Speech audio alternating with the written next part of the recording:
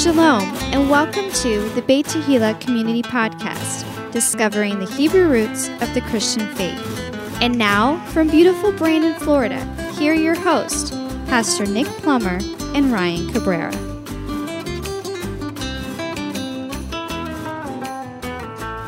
Shalom, everybody, and welcome. This is the Beit Tehillah Community Podcast, and I am Ryan Cabrera, here in Studio A with Pastor Nick Plummer, and we are studying Pastor Nick's favorite book, not necessarily my favorite book, but Pastor Nick's favorite book, Vayikra. We'll have maybe conversations about why it's his favorite book at some point in this process, but it is Vayikra, the book of Leviticus, that we are starting now, the first Torah portion being called by the name Vayikra, which means in English, and he called, the first words in the Torah portion. And this can be found in the book of Leviticus, starting at chapter 1, verse 1, and going through chapter 6, verse 7. And I think this is a pretty bloody Torah portion, so let's get going.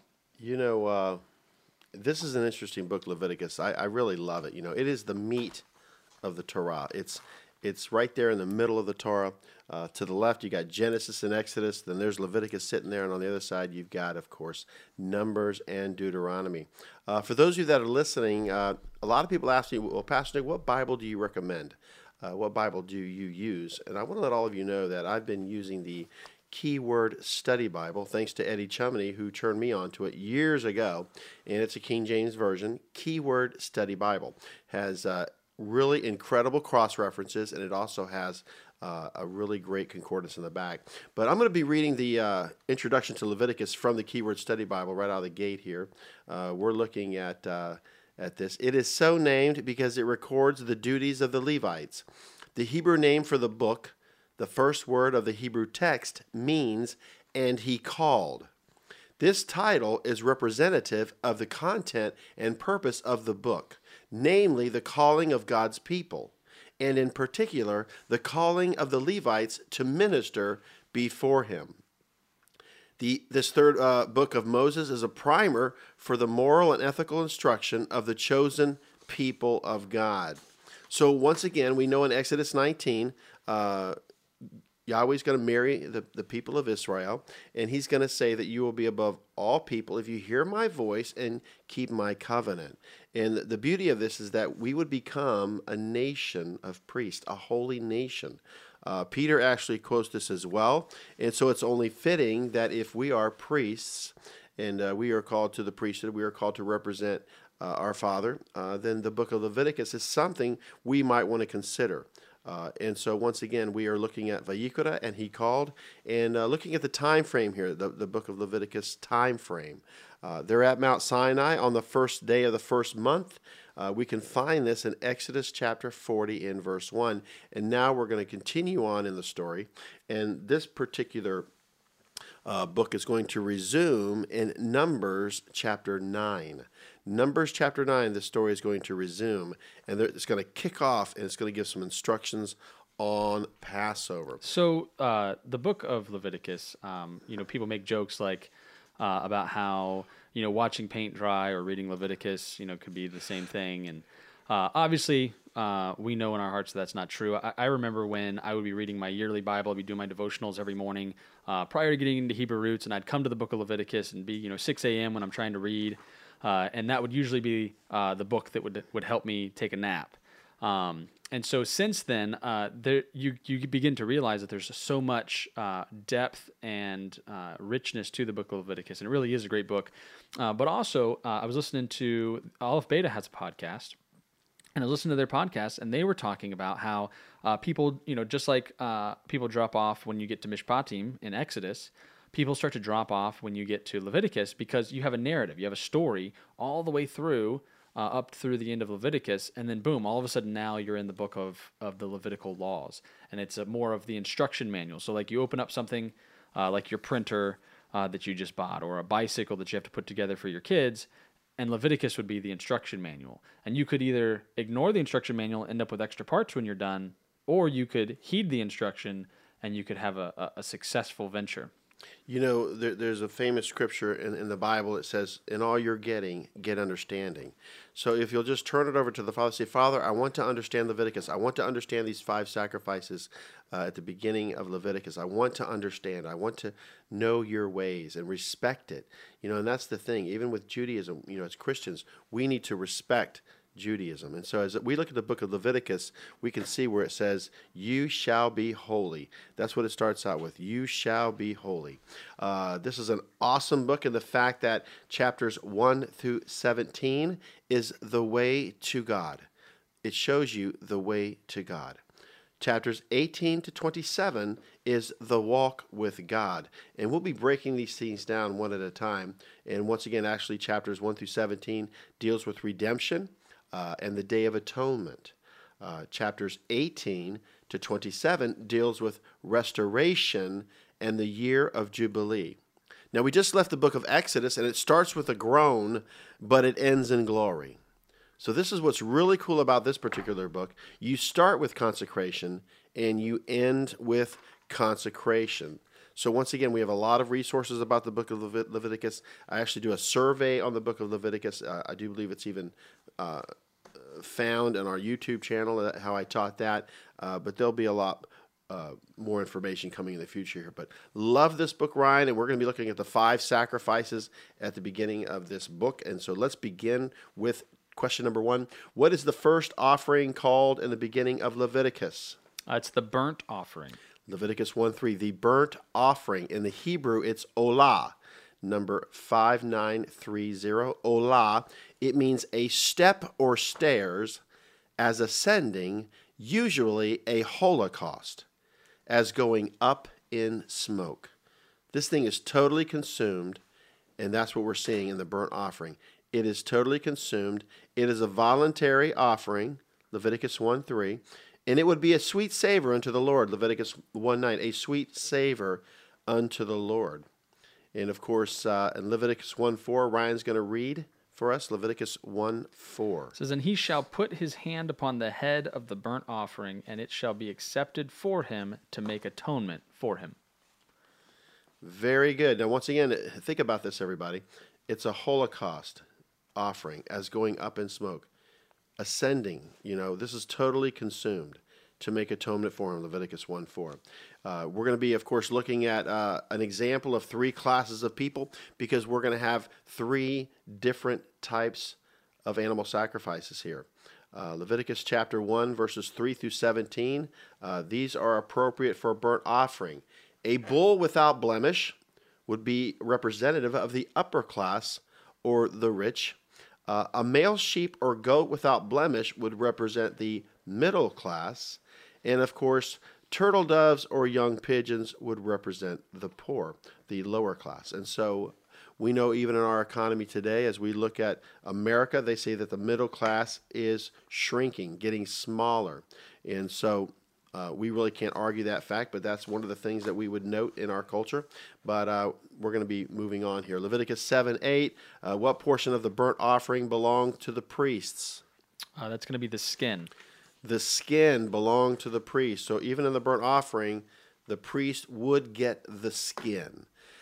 Now, we've accomplished that particular offering, the burnt offering. Once again, this is a picture of you totally yielding of yourself, giving of yourself. No body part is hanging off the altar.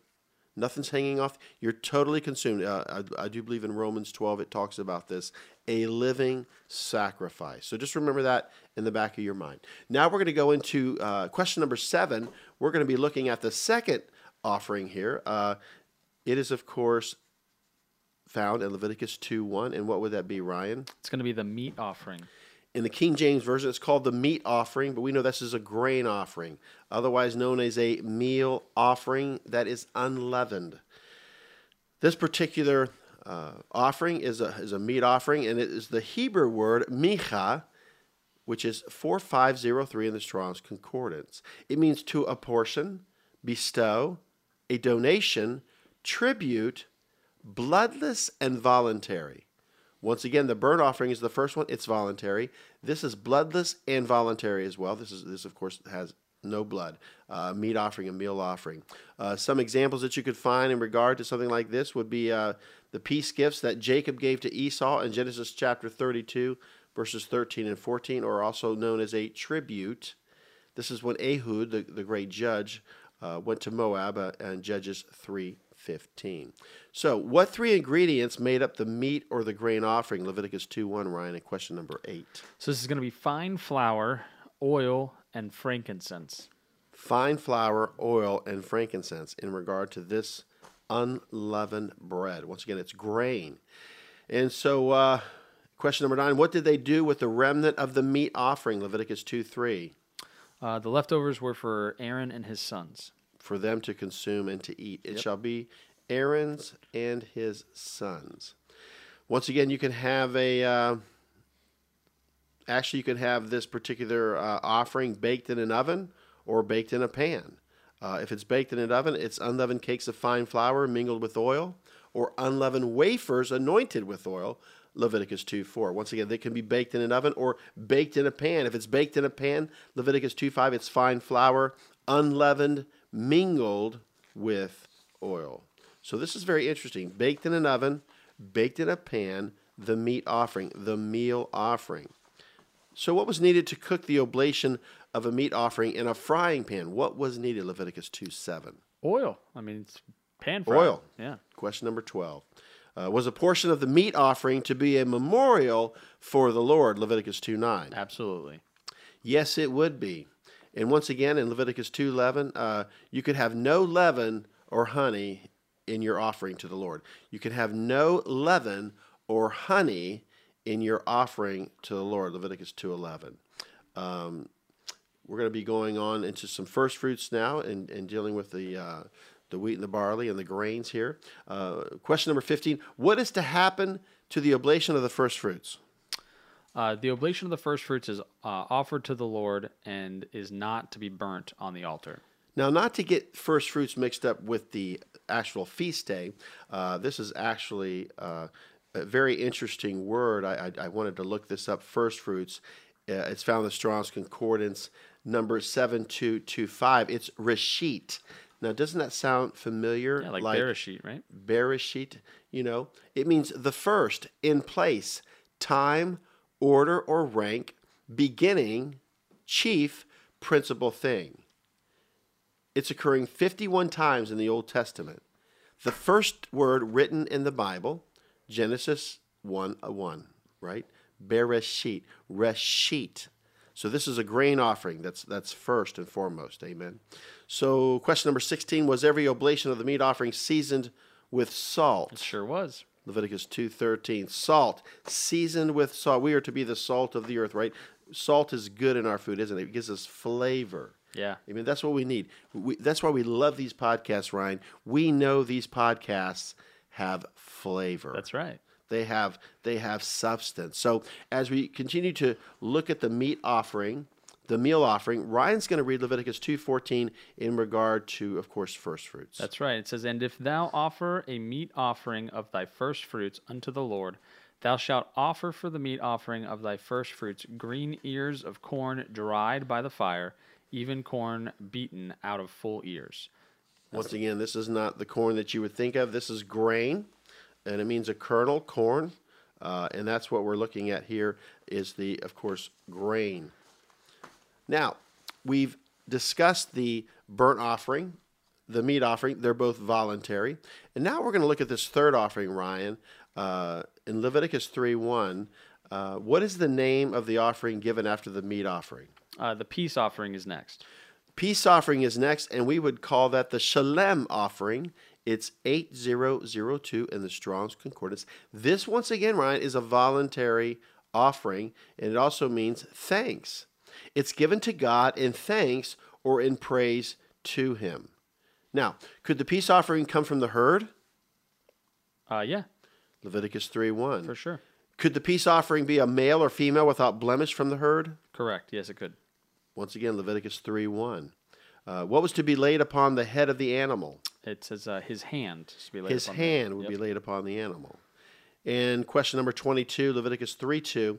What was done by the priest with the blood of the animal? So the blood would be sprinkled upon the altar round about. And what was required for the peace offering if it was from the flock? Leviticus 3:6. It had to have no blemish. You see that? You got to bring your best. And you know, it's got to bring interesting your best 'cause offering. of somebody who has a flock. Blemishes. I guess you'd have to find out what exactly is a blemish, but it's any imperfection in the animal, and so you want the top choice animal. The healthiest animal without blemish to be offered to the Lord, because if you're just offering your sick or your meager, God deserves the best. correct, God deserves the best. So could the peace offering be a goat? It sure could. Yes. And this is very interesting. Leviticus 3:4 and verse 10 and 15. What parts of the body were removed from all of the animals given as a peace offering? So it's going to be the 2 kidneys, the fat that is on them, and the caul above the liver. That's very interesting. These are all the things that, of course, would filter. It's interesting. They would be removed. These are organs that filter. Here's a good one, Leviticus 3:16.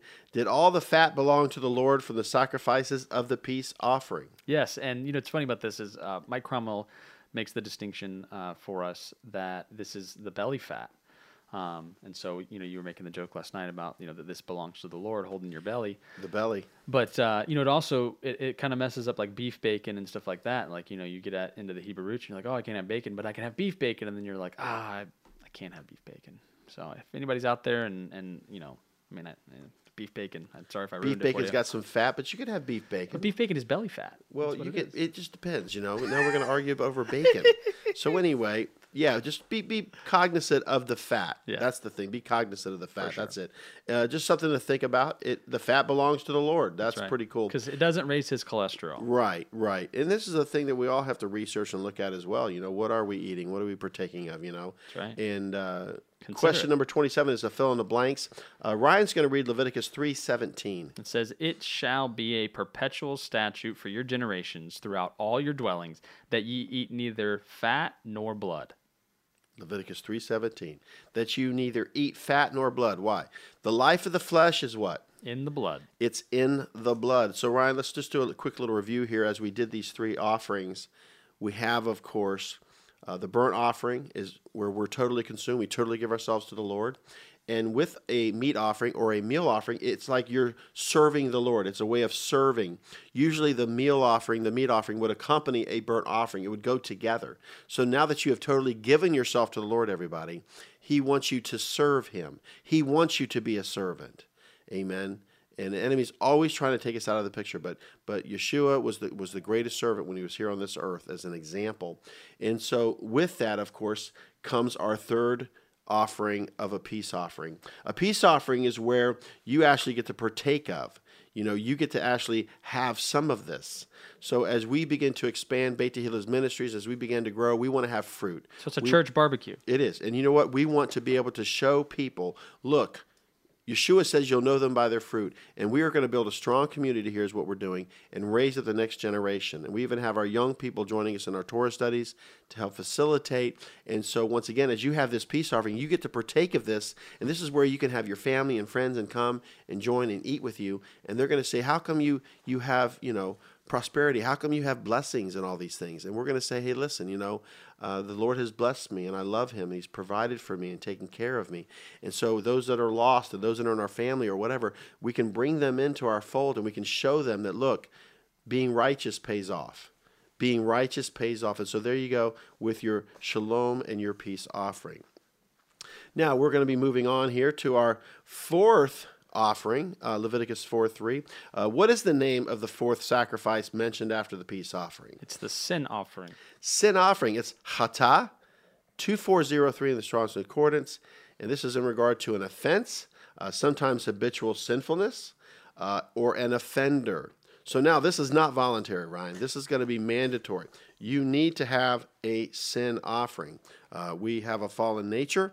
The wages of sin is death, and we need a remedy. And so once again, the Torah is going to show us what sin is, how we violate the Torah. We are sinning. So Leviticus 4:2, what is the reason for someone to give a sin offering? This is very interesting. And so Leviticus 4:2 says this, "Speak unto the children of Israel, saying, if a soul shall sin through ignorance against any of the commandments of the Lord concerning things which ought not be done, and shall do against any of them." And so that's basically sinning Right. through ignorance. So this is sinning through ignorance, and we know that we do have known sin, but this particular reference is just, you were ignorant. You didn't know any better. You didn't know that. And so we can all say that to some degree. Well, then so what we'll we do need a sin offering. What we'll find is that there is no sin or there is no sacrifice for willful sin.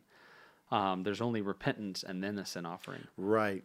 Now, I'm going to kind of breeze through this really quick here because it's important that you actually get to know this as well, that, the priesthood is not above the people. The priesthood is to bring the people to God. And so there's not a hierarchy here where, they're more special or whatever, or they have more benefits. The bottom line is that even a priest was to bring a sin offering, which was a young bullock without blemish, Leviticus 4:3. And of course, he would lay his hands upon the bullock's head before killing it, Leviticus 4:4, to of course transfer his sins into the animal. Imagine that. And of course, question number 32 in Leviticus 4:6, where was the priest commanded to sprinkle the blood 7 times? So it'd be 7 times before the Lord and before the veil of the sanctuary. And so that was 7 times in Leviticus 4:6. And 7 means completion. That's right. It's cyclical. Amen. And even in regard to the blood being applied to the altar of incense in Leviticus 4:7 on the horns. And we know the altar of incense represents our prayers. That's right. Our prayers. And so in Leviticus 4:7, what was to happen with the rest of the blood from the bullock? They'd pour it at the bottom of the altar of the burnt offering. So there's actually almost like a channel or a basin surrounding the altar where the blood would spill through during these sacrifices. This is, and they also talk about a spring, the Gihon spring that comes up in the temple. This is obviously in the tabernacle, but the spring that would flush the sacrifice blood. So once again, the priest had to have a sacrifice. Isn't that amazing? So they're not above the people. And of course, before sacrificing the bullock, the priest did remove the 2 kidneys, Leviticus 4:9. Yep. And this is an interesting point here in Leviticus 4:12. What was the priest to do with the rest of the bullock if it was not fully consumed in the sin offering? So they would carry forth without the camp unto a clean place where the ashes are poured out and burn on the wood with fire. And this reference is found in the New Testament as well in Hebrews 13:11. Yeshua was crucified outside the camp. Very interesting. And as far as the sin offering for the whole congregation, the young bullock was used, Leviticus 4:14. And question number 38, Leviticus 4:15. Who in the congregation was responsible for laying his hands upon the head of the bullock? So this would be the elders of the congregation. The leaders, the elders. See that? The responsibility for the elders to take responsibility. Very important that you have elders, that you have leadership. We have over 20 people in leadership at Beit Tehillah, and we all work together and complement one another and support one another and share the vision. Share the vision. That's what's great. Is the requirement for the application of the blood the same for the priest as for the congregation? It is. That's Leviticus chapter 4, verses 16 through 18. Yes, the application of the blood is the same requirement. And was the priest to make atonement for the people so they could be forgiven when presenting their sin offering? Yes. Yes. And was the bullock, which was not totally consumed as the sin offering, taken outside the camp and burned? Yep. That's kind of the status quo. Leviticus If it didn't 4:21. get fully burned on the altar, it'd be taken outside the camp. Yes, it would be removed and taken outside the camp. And, of course, what kind of animal sacrifice was required for a ruler to fulfill his sin offering? A ruler. A male kid of the goats without blemish. A male kid of the goats without blemish. Very interesting. Leviticus 4:23. And was the ruler responsible for laying his hand upon the goat and killing it? Did you hear that question? Yes. The ruler was responsible for laying his hand upon the goat and killing it. The ruler was the one that had to slit the throat, Leviticus 4:24. And of course, the priest was there that if you couldn't do it or you had a hard time, he was there to assist you. But imagine that, everybody, that our sins would cause this animal to die in the past. And that's a sad thing, for the life of the flesh is in the blood. But it is a bloody gospel. And it's just the way it is. A lot of people would question the sacrificial system in that regard, but we know even today, so there's no confusion or misconception here. Yeshua is our sacrifice once and for all. Our sins in the past, sins today, sins tomorrow, he died for us, and so he is the Lamb of God who took away the sin of the world. I want to make that very clear. But we are studying the sacrifices and the offerings, and this is important that we know this. Now, once again, a male kid of the goat without blemish was needed for a ruler. But what was required for a commoner or a common person to carry out his sin offering? Leviticus 4:28 and verse 32. So the distinction here is a female kid of the goats. So a female blemish. kid of the goats without blemish. Once again, a female, very interesting. We have to go into and study that a little deeper. So I just want to thank all of you for listening, because we are hitting this thing fast and heavy, I know. Burnt offering represents it's totally consumed. And then, of course, you have a meal offering, a grain offering, a meat offering that would represent being a servant. And then, of course, from there, we're going to go into the peace offering. That's the only offering the offerer can eat from. That's voluntary as well. So those first three offerings are voluntary. Now, the sin offering is mandatory. And now we're going to be looking at the trespass offering. Leviticus chapter 5, verses 1 through 4. Once again, let me give you some examples of a trespass, okay? This is the final offering. You guys are doing so well. Failing to speak and reveal the truth when under oath is a trespass. Failing to purify self when one is unclean is a trespass. Speaking and swearing rashly and quickly, then forgetting what was said or shirking responsibility for it is a trespass. I mean, this is our culture today. We are trespassing every single day. Even our government, our representatives are trespassing every day with their breaking of vows and commitments and words. And, you know, we really, really need to be praying for our government. So once again, in question number 46, if a person was guilty in the examples given in the beginning of chapter 5, did they need to bring a sacrifice? Yes. Yes, of course. Absolutely. Leviticus chapter 5 and verse 5 and 6, this is the trespass offering. It is Asham, A-S-H-A-M. It's number 817 in the Strong's Concordance. This is so important, everybody, because we have to straighten up here. The trespass it means guilt or a fault. It's the concept of guilt or offense. And so we're going to be looking at this even closer. Of course, we have here in Leviticus chapter 5, verses 6, 7, 11. What's the appropriate sacrifice needed for the sins committed in the beginning of chapter 5? What is it, Ryan, in those three boxes there? So, it's going to be a lamb or kid of the goats, 2 turtle doves or 2 pigeons, or 1/10 part of an ephah, which I believe is an omer. Very good. A lamb or a kid of the goats, 2 turtle doves or 2 young pigeons, 1/10 part of an ephah. So what did the priest do with the blood from the above sacrifices? So they would sprinkle it on the sides of the altar, and the rest was wrung out at the bottom of the altar in that basin. Leviticus 5, 9. So, once again, what is the name given for the 5th sacrifice found in the book of Leviticus? Leviticus 5:19. It's a trespass offering. A sham, number 817 of the Strong's, and a sham offering. Now, what animal was used for the trespass offering? This is a ram without blemish. This is an Leviticus adult 5:15. male sheep. Wow, a ram without blemish. We'll slow it down a little bit here as we're closing out this Torah portion. Question number 51. Could you trespass against the Lord and man? Oh, yeah. Leviticus 5:15 and 16, and of course chapter 6, verses 4 through 6. Could you trespass against the Lord and man? Yeah. And whenever you trespass against your fellow man, you're trespassing God as well. You know, you think about the Lord's Prayer, you know, it talks about, and forgive us our trespasses. As we forgive those who trespass against us. As we forgive those who have trespassed against us. You know, when I was a kid growing up, in closing here, you know, there was a no trespassing sign on the farmer's property. And so what do we do as kids? We trespassed. Oh, yeah. We went right past that sign, and some of us got in trouble. And we talked about that last night with our little, you know, our little incidents there. So once again, we can trespass against each other and against God. And so we want to make sure that we make things right. That's why God gave you a conscience. If you said something inappropriate or an action was inappropriate, you know, you have trespassed that person in your life. And so we don't want to do that. So in closing here, what was the amount required to pay back when one trespassed against the Lord or man? Leviticus 5:16 and Leviticus 6:5. What was required to pay back when one trespassed against the Lord or man? It's going to be 1/5. So restitution plus 20%.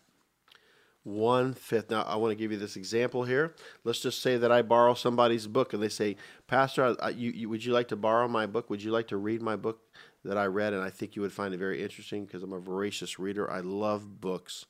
And so I take the book and I start reading and I spill coffee all over it. Well, what is the Torah requiring me to do, Ryan? What do you think he's requiring me to do? It's requiring you to replace the book plus 20% of the value of the book. Plus 20% of the value. Isn't that incredible? Can you imagine if we started doing this? What people would say? Wow, that was very responsible. That was respectful. You know, Nick spilled coffee all over my book. He bought me a new book, and he gave me 20% of the value of that book. Why? Because that's what the Torah says to do. That's what the Torah says to do. Isn't that incredible? Yeah. I've heard of people even doing that. Somebody was in a fender bender, and they got in an accident, and they paid for the repairs, and then they gave them another check for 20% of that amount, and it said it changed their life. Amen. So Ryan's going to finish up here with question number 53. When a person trespassed against another person with something that was of material value, once again, we just talked about this, was the principal restored plus 1/5? Yes.